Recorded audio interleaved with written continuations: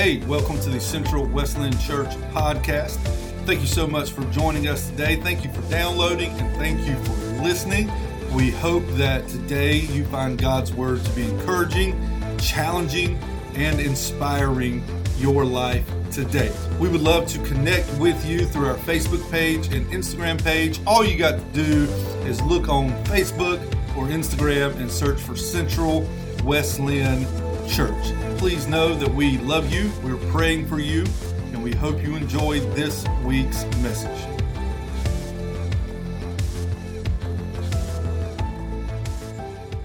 All right, y'all. How is everybody? Excellent. Everybody good? Everybody awake? Yeah, listen. You see what happened. I was here yesterday in the office doing my stuff. And on Saturdays, I always come over here and I turn the air down. So on Sunday mornings, it'll be ready for us. So I turned it down to 73. And I walked in this morning about, 8:30, and it was 79. And so I thought, what's wrong? And then I saw the units out back were not running. And I'm not an electrician or an HVAC person. I know one thing, the air's not working. So here's what I can do for you. Two things. One, next week, we'll either have this fixed or we're meeting outside, which we're meeting outside anyway at next Sunday at 9:30. Or two, I can get done really fast today. Is that good? I can talk fast. Some of you are like, I know, and I know that you know.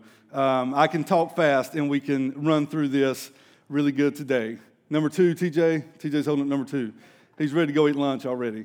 All right, let's get started and so we can get done. And I'm sorry, I apologize. It will not happen again unless it breaks again on Saturday night or Sunday morning. And then y'all, listen, there's just nothing we can do. Over the past couple of weeks, we've been talking about our thought life. We've been talking about our minds. We've been talking about our thoughts. We've talked about things like the enemy is out to destroy us. He does that through lies, through getting us to believe his lies instead of God's truth. We've talked about how if the enemy can't get you to believe a lie today, he will go back in your past and drag up some of your past junk that we all have in our life. Amen. Amen.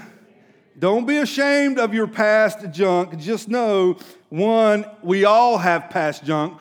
2, 99% of us have present junk in our life. And 3, the enemy will go back into your past to bring that back, the past, into your present. Which means if you don't handle it the right way, it can lead to regret and discouragement for today. And those are all things that the enemy will use to hurt and impact your relationship, not only with God, but your relationship with your family, with friends, and your earthly relationships as well. We've also talked about how to destroy strongholds in our life, how to tear down lies that we have believed for years and decades. We've talked about using God's word as a weapon. We've talked about how to reframe our past. When we look back to the past, how we can see it in a different light than we did when we were living it. And then last week we talked about how and the necessity to forgive people that hurt us and how that starts in our mind and how it's not anything that we can do. It's a decision that we make to forgive, but it's God's power that forgives through us. So we did that last week. This week, this will probably be the last week in our Thought Life series. There may be a couple more, but I don't think so. I think this is the last week. So what we're going to talk about today is one of the biggest deterrents to living the Christian life. One of the biggest tricks that your mind plays on you. One of the biggest lies that the enemy tells you to get us to hurt our relationship with the Lord. And that is the emotion, the feeling of fear, worry, and anxiety. The enemy will try to implant fear in your mind. The enemy will try to implant worry in your mind. And of course, that leads to us today living with anxiety and stress throughout our whole life. I remember about 7 years ago, it was October the 3rd, 2014, I was face to face with some worry and some stress and a little bit of fear.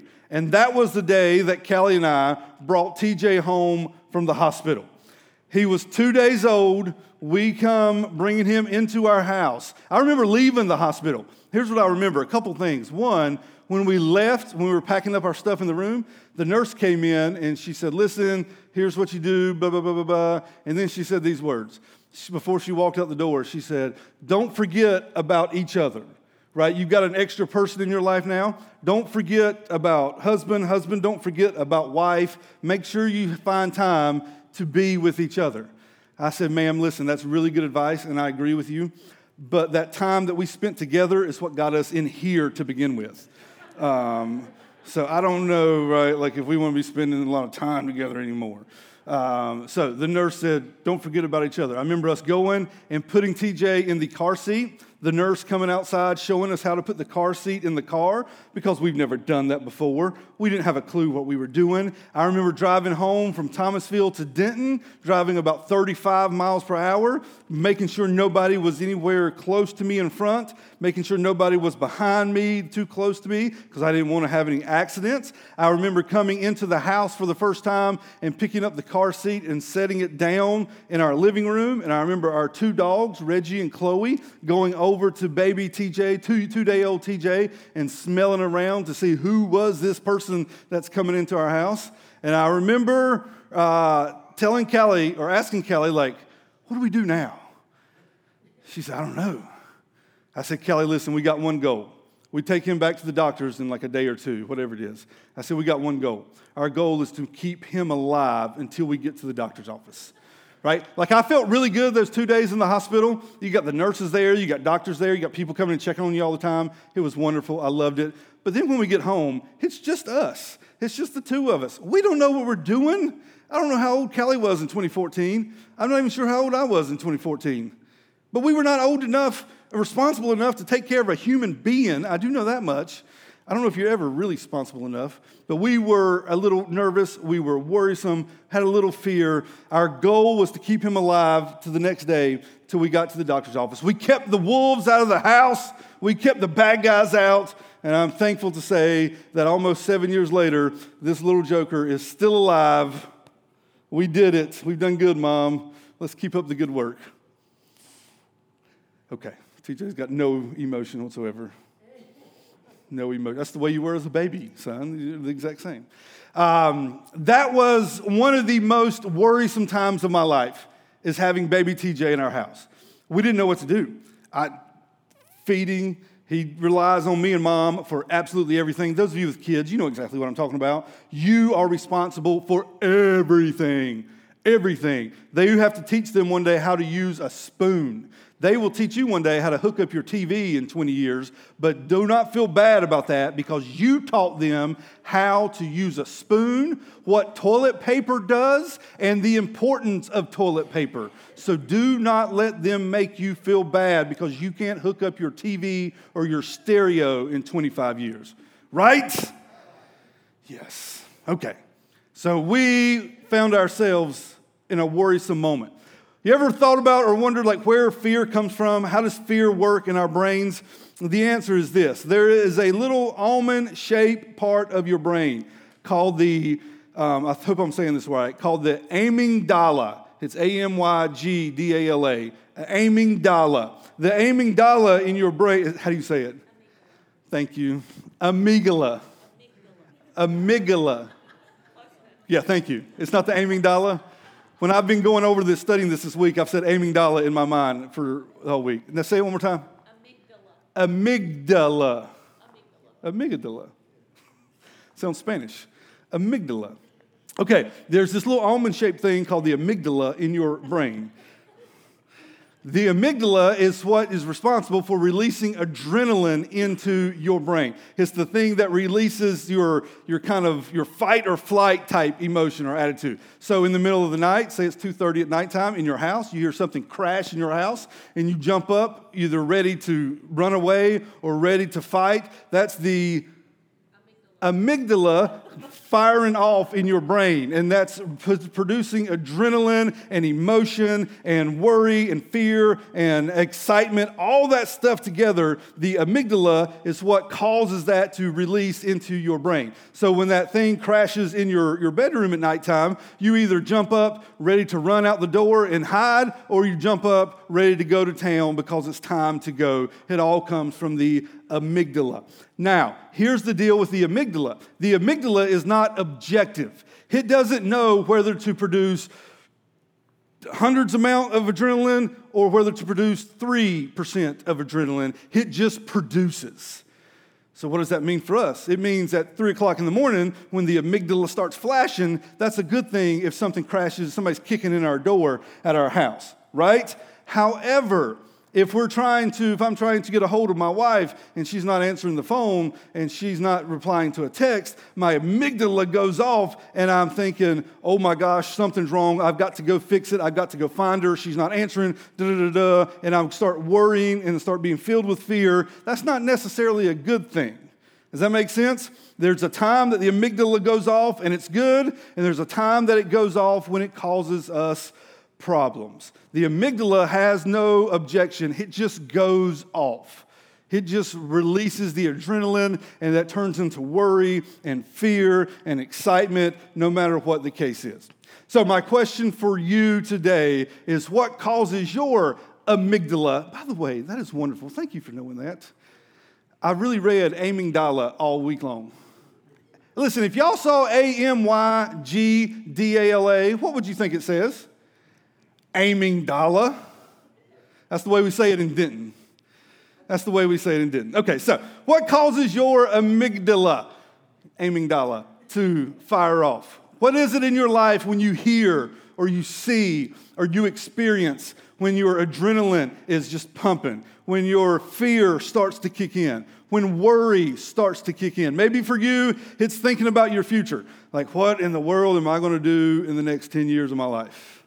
I've been there thinking, how in the world am I going to do A, B, C, or D in the next 10 years? What's the next 10 years going to look like?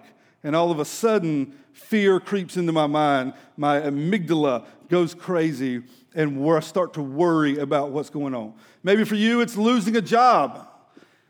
Well, the job's having cutbacks. What are we going to do? Maybe for you, it's taking care of your family. How am I going to take care of my kids? How am I going to take care of my mom and dad? My parents are aging. It's my responsibility to take care of them. That may cause you worry, may cause you fear. Maybe getting a bad report from the doctor. How many times have you or someone you know been sitting in a doctor's office and they get a call and you get a call from that person, and all of a sudden your amygdala fires off and fear enters your life, or worry or anxiety or stress enters your life? Maybe it's the thought of losing a loved one. Maybe it's the thought of losing a friend or losing a mom or dad or losing another family member that causes you fear or worry. Now, it's easy for us to kind of take that worry and justify it, and we say things like, well, listen, I worry, but I worry about good stuff, right? Like I worry about how I'm going to provide for my family. That's a good thing to worry about. That's my responsibility. I've got to take care of that. That's a good thing. Or I worry about how I'm going to take care of TJ. I worry about what TJ is going to be doing in 5, 10, 15, 20, 25 years. That's a good worry. Let me just quickly say this, and then we'll keep going. There's a difference between worry and concern, right? I think we should be concerned about that stuff. I remember a year and a half ago when we were doing online church. You guys remember online church? Every Sunday morning, we would put our video up online. I remember one of the first ones we did when COVID was breaking out and going crazy. I remember I was sitting right here and sitting in front of the video camera right there. And I remember sharing through video that there's a difference between worry and concern. Worry is not Scripture. Concern is Scripture. Here's what I mean. We should be concerned about the virus, right? A year and a half ago, and even today, even now in 2021, we should be concerned about the virus. We should know about the virus. We should know where we can go, where we shouldn't go. We should know what we should be doing and what we shouldn't be doing. However, what makes it dangerous and where we get ourselves in trouble is when that concern turns into worry. Right? Worry is concern gone out of control. Worry is concern that controls you. Concern controls the situation. Worry controls you. Does that make sense? Worry will keep you up all hours of the night thinking about that situation. Worry makes your heart beat faster and takes a toll on your physical health. Concern is controlling the situation and not letting the situation control you, right? Jesus tells us in Matthew 6, 3 times, he tells us, do not worry. This is why worry is not scripture. He says, do not worry. Why are we not to worry? We're not to worry because we have a Father, Jesus says in Matthew 6, we have a Father in heaven that loves us. We have a Father in heaven that not only loves us, but that provides for us, that takes care of us, that is walking through life with us. We're not to worry because we have someone else that takes care of things that we should and the things that other people worry about. So worry is not a good thing. Worrying for your kids or fearful for your kids is not a good thing. Concern for them, responsibility for them, taking care of them is a good thing. Jesus says, do not worry because I'm with you. Because you have a Father in heaven that can do more for you than what your worry can do. That can do more for you what your strength can do. That you take the very best part of you, God in heaven can do more for that concern and that situation than what you think that you can do by worrying about it all day and all night. There's a difference between worry and concern, and Jesus says, don't do it. Don't do it.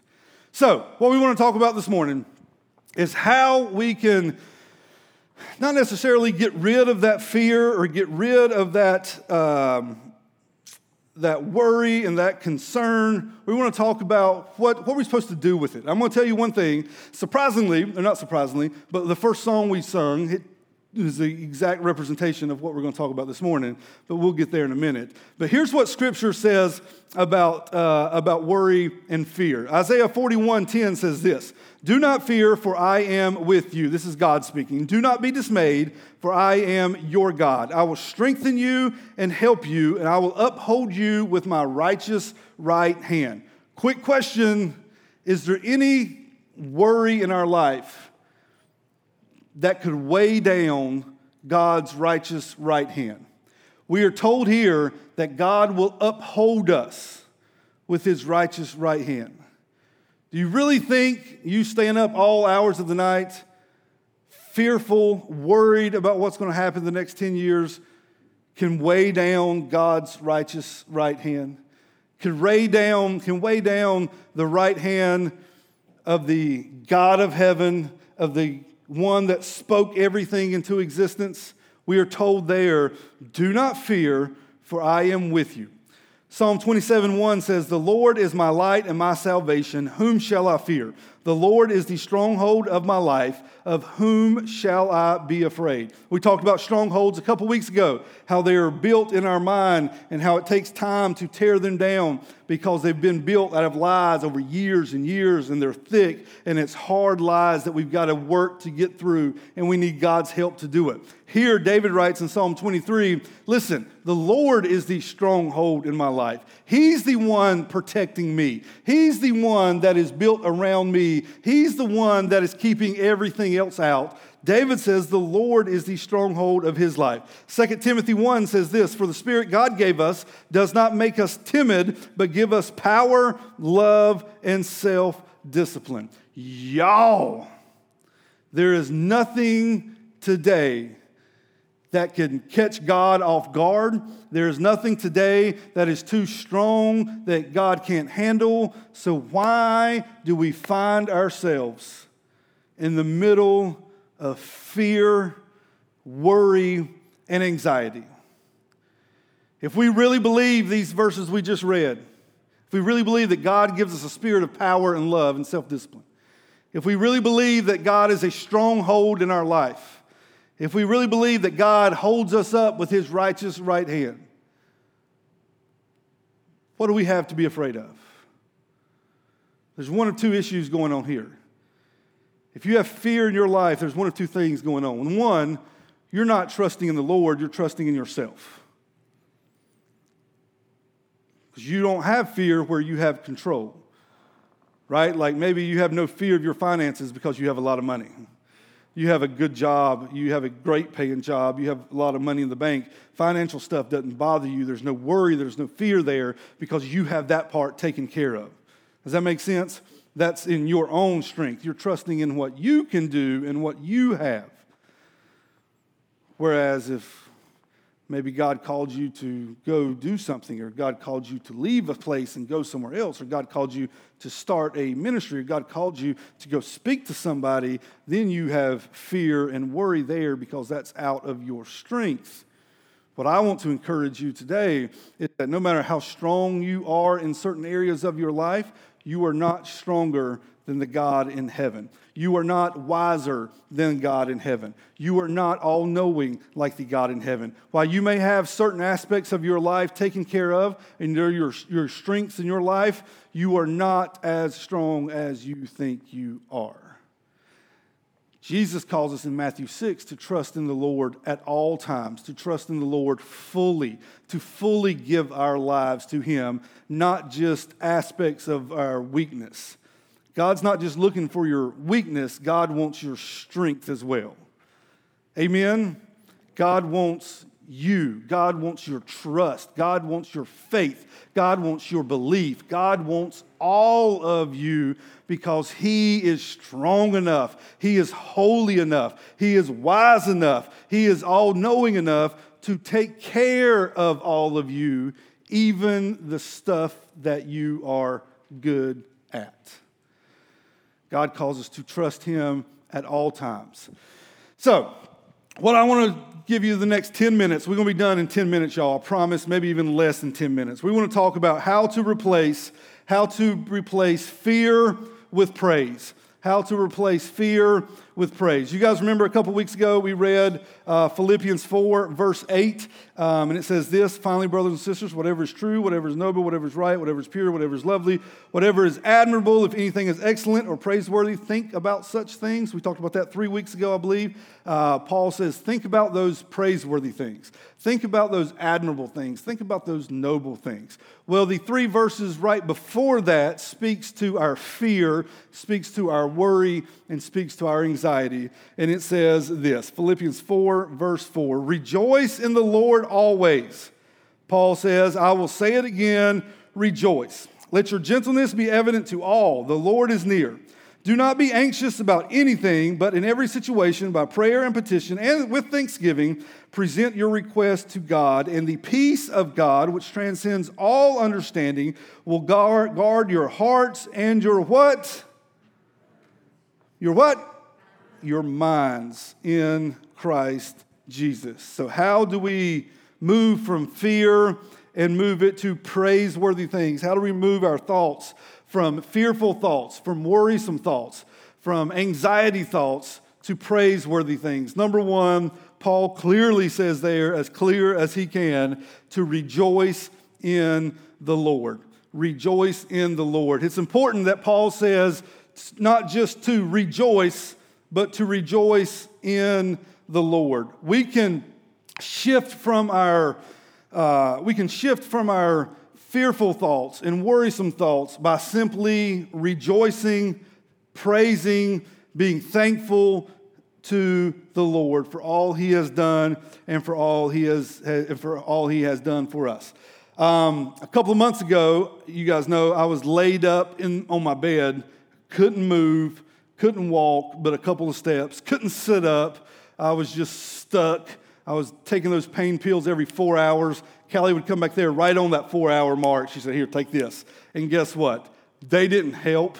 I still couldn't get up. I still couldn't move. After about 3 or 4 weeks of that, I remember laying in the bed one night by myself because Anna Lee was like 3 or 4 weeks old, and her and Callie were hanging out in the living room at nighttime, and I was in the bed by myself. And I remember laying there one night thinking, this stinks.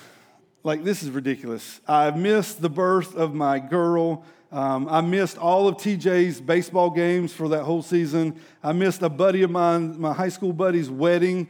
I missed coming here on Sundays. I missed seeing you all. I just missed all this stuff. Then my mind immediately went to, what if I don't get better? Like, what if it's like this forever? What if I'm laid up like this for a year, 2 years, 3 years, 5 years? What if I don't get to see another baseball game that TJ ever plays? What if I don't get to see Annalie walk? What if she's walking in the living room and I'm still stuck back here in the bedroom? Then your mind goes to, once I had surgery scheduled, you know what my mind said? What if you don't wake up, right? Like, they're going to put you to sleep. What if they give you a little too much of that medicine and you don't wake up?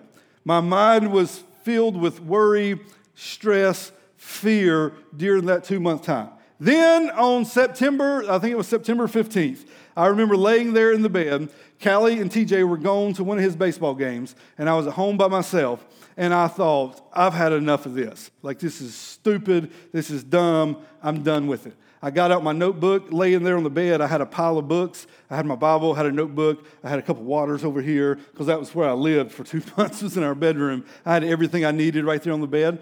And I remember getting out my notebook, and I thought, I'm going to write down some good things. I'm going to write down some praiseworthy things. I'm going to change my mind. I'm going to shift my mind, and I'm going to start thinking about and praising God for the good things, even in the middle of this valley that I'm facing. So here's what I wrote down. I wrote down 2 things. Number 1 was this. I've got some really good people in my life. I've got some really great people in my life. From mom and dad, from Callie, TJ, Callie's family, to many of you guys, to other people at Foster Street. There were people in Jamestown that I worked at, a church I worked at in Jamestown, reached out to us during that 2-month period of time. I've got some really good people in my life. You guys are part of that. I was challenged during that 2-month period of time to become a blessing for you because you were a blessing for me. I was also challenged during that 2-month time not to just be a blessing for you, but to treat other people the way that you all have treated me. I changed my mind shifted, oh, this stinks, it's terrible, what if, to man, God, thank you for the people you have put in my life. That is rejoicing in the Lord. You realize, right, that you can rejoice even in the pain. You can rejoice even in the valley. Because we're not rejoicing what's going on around us. We're rejoicing who's with us. You guys awake?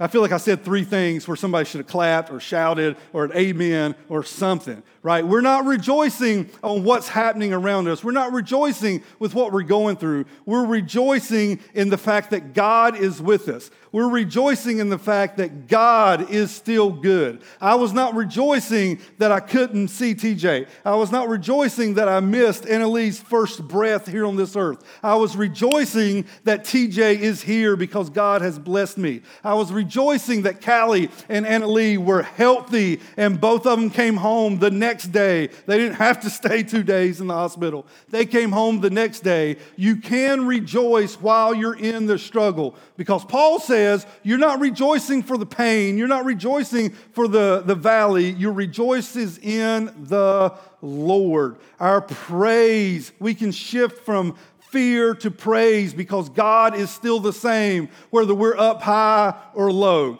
God is still the same whether we're in the mountain and everything's great and everything's good and I'm pain-free and all the bills are paid. I've got food in the house. I've got friends and family around me. Let's rejoice. Paul says our rejoice is not about those things, but our rejoice is about God Himself. So whether I'm in the valley and I'm hurt and I'm alone, nobody's with me, I'm hungry, I'm poor, I got no money, it doesn't matter because my rejoicing is for God Himself, not what I am going through. Thank you. Thank you. So how do you switch from fear to praise? You realize fear is about what's happening around you. Praise is about who is with you. There is no fear with the Lord. Fear comes from the situation we're in. Praise comes from the one who is in control of that situation. Does that make sense? Fear comes from stuff we lack around us. Praise comes from the great provider that always takes care of us because he is a good father who takes care of his sons and daughters the way a good father can. Fear comes from not being able or not understanding what's happening around us. Praise comes from the one who has purpose and plans for our life, no matter if we can understand it or see it or know what's happening around us or not, because our trust, as Jesus says in Matthew 6, our trust is not in what's happening around us. It's not in me and it's not in you, but our trust is in the one who is sovereign over us all. That's how you can switch from fear to praise. We're not focused on what's around us. We're focused on God in heaven. Amen? Number two. The second thing that we need to do to switch from fear to praise.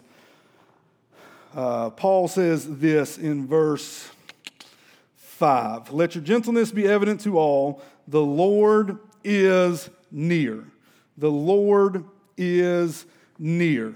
I really believe today that if we understood that God is with us, that God is present with us, there's nothing more that can change your life than the truth and the fact that God is with you.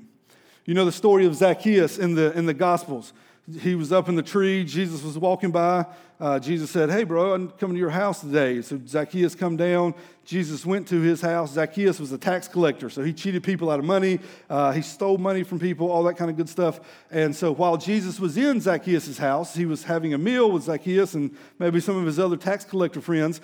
Zacchaeus stood up and said, "Listen, if I've cheated anybody out of any money, I'm going to repay them what I owe them. I'm going to give them their money back." The Bible does not say what Jesus said to Zacchaeus. The Bible doesn't say if he had a church service or he preached to him. It doesn't say what Jesus said. It doesn't say what Jesus did. All it says is that Jesus was in Zacchaeus' house and Zacchaeus' life changed forever.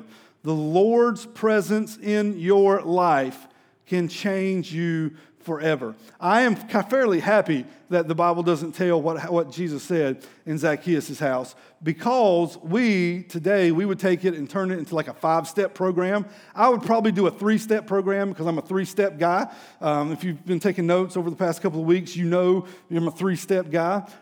It doesn't say, because it doesn't matter. What matters in that story is that Jesus was in the house and Zacchaeus' life changed.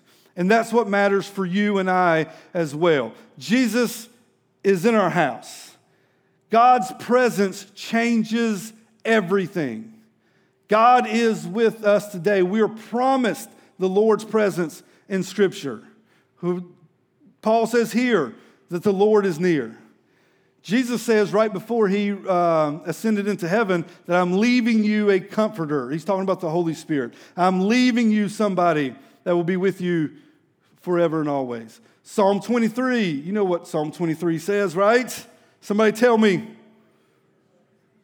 Though I walk through the valley of shadow of death, I will fear no evil because you are with me. We are promised in Scripture the presence of God in our life. And when God is in your life, when God is in your house, much like Zacchaeus, your life change. What does God change? God can change several things. God can change the way you see yourself. God will change the way you see other people. God will change the perspective, the way you see the situation you're going through. No longer will you have fearful thoughts because you're not focused on the situation. You're not focused on what you're lacking. You're not focused on what you don't have. You're not focused on the uncertainty. You're not focused on the fear, but you're focused on who's in your house.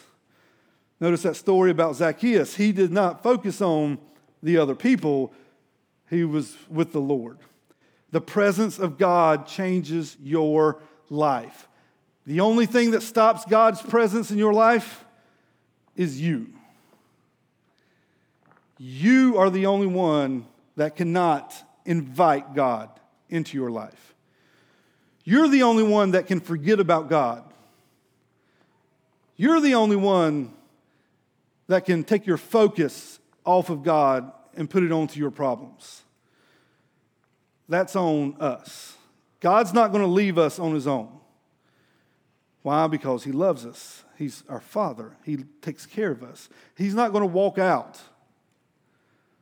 But we could do our part and take our focus off of him and put our focus on this, back on the situation. And that's where fear and worry comes from. You guys know the story. I'm going to tell the story, then I'm done. You guys know the story of Peter walking on water, right? You know, they were in the boat, and Jesus sent the disciples on ahead. And then later on that night, Jesus started walking on water, started walking towards the guys, and they were all scared to death. They thought that Jesus was a ghost. They thought, who's this? This is a ghost coming to get us. They're going to take us back to the underworld or something, wherever ghosts live. I don't know. And so they looked out there and they realized that it was Jesus. And Peter says, Lord, if that is you, call me out onto the water. And Jesus says, come on. And then Peter does what? He kind of steps out of the boat and takes one step, and that foot didn't sink. And I bet Peter was like, hey, this is kind of cool. Let me try the other foot. So he takes the other foot and steps. I wonder if Peter just did like a cannonball and just didn't go under. There's a sweet video that went viral a couple years ago of this guy doing a cannonball in a frozen pool. And he thought he was going to like break through the ice, but he did not. Instead, he broke through his back. So I don't know how, maybe Peter like dove in and just didn't go, just popped back up and started walking on the water. I don't know. Anyway, Peter's walking on the water, right? You guys know the story. Peter's walking on the water. He's looking at Jesus. He's looking at his Lord. He's looking at the Messiah. He's looking at the King of Kings. He's looking at Jesus, and he comes walking on the water. Then the Bible says what? All of a sudden, he starts to notice what? The what? The wind. He starts to feel the wind hitting him in the face. He starts to recognize the waves are hitting him in the face. And he starts to what? Starts to drown. The Bible says immediately Jesus reached out his hand and saved him. Why did Peter start to drown? You guys know this stuff. This is elementary Christian belief stuff. He started to drown because he was not focused on the Lord. He was focused on the situation. He forgot that the presence of the Lord was with him, and he was realizing the presence of the waves and the wind. Today, if we are serious, my friends, about getting rid of fear, if we're serious about switching fear to praise, our focus cannot be on the situation. Our focus cannot be on what we're going through. Our focus cannot be on what we're lacking. Our focus has to be on Jesus.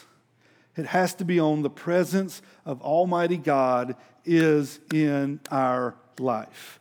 That, my friends, is a reason to praise no matter what's going on around us. No matter if it's wind, waves, whatever, if God is in the house, we have reason to praise. If God is with us, we have reason to praise. If the presence of God is in our life, we have a reason to praise. No matter if I have a lot of money or a little. No matter if my belly's full or it's not. No matter if I have a lot of friends or I'm by myself. God is with me, and He is worthy of my praise. He is worthy of my worship, of my thanksgiving, simply because He is who He is, simply because He is God. The other stuff doesn't matter. Fear has no hold on me. I'm not worried about what's going on around me because I know who's with me. What the other people say about me doesn't matter because God's with me. Who my boss says that I am doesn't matter. God's with me. Whether I pay my bills or not, doesn't matter. God's with me. Don't tell the power company that, but it's the truth. It's the truth. It doesn't matter what's happening around us. What matters is who's with us. And that person is worthy of all of our praise because of His goodness.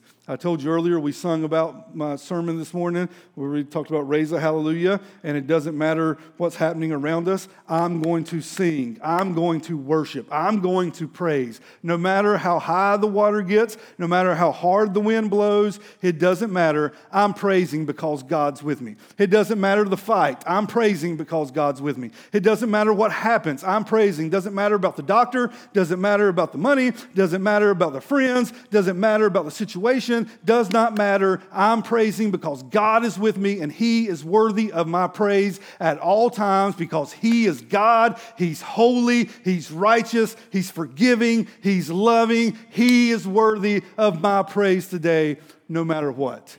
That's my challenge to you. You want to shift your fear to praise?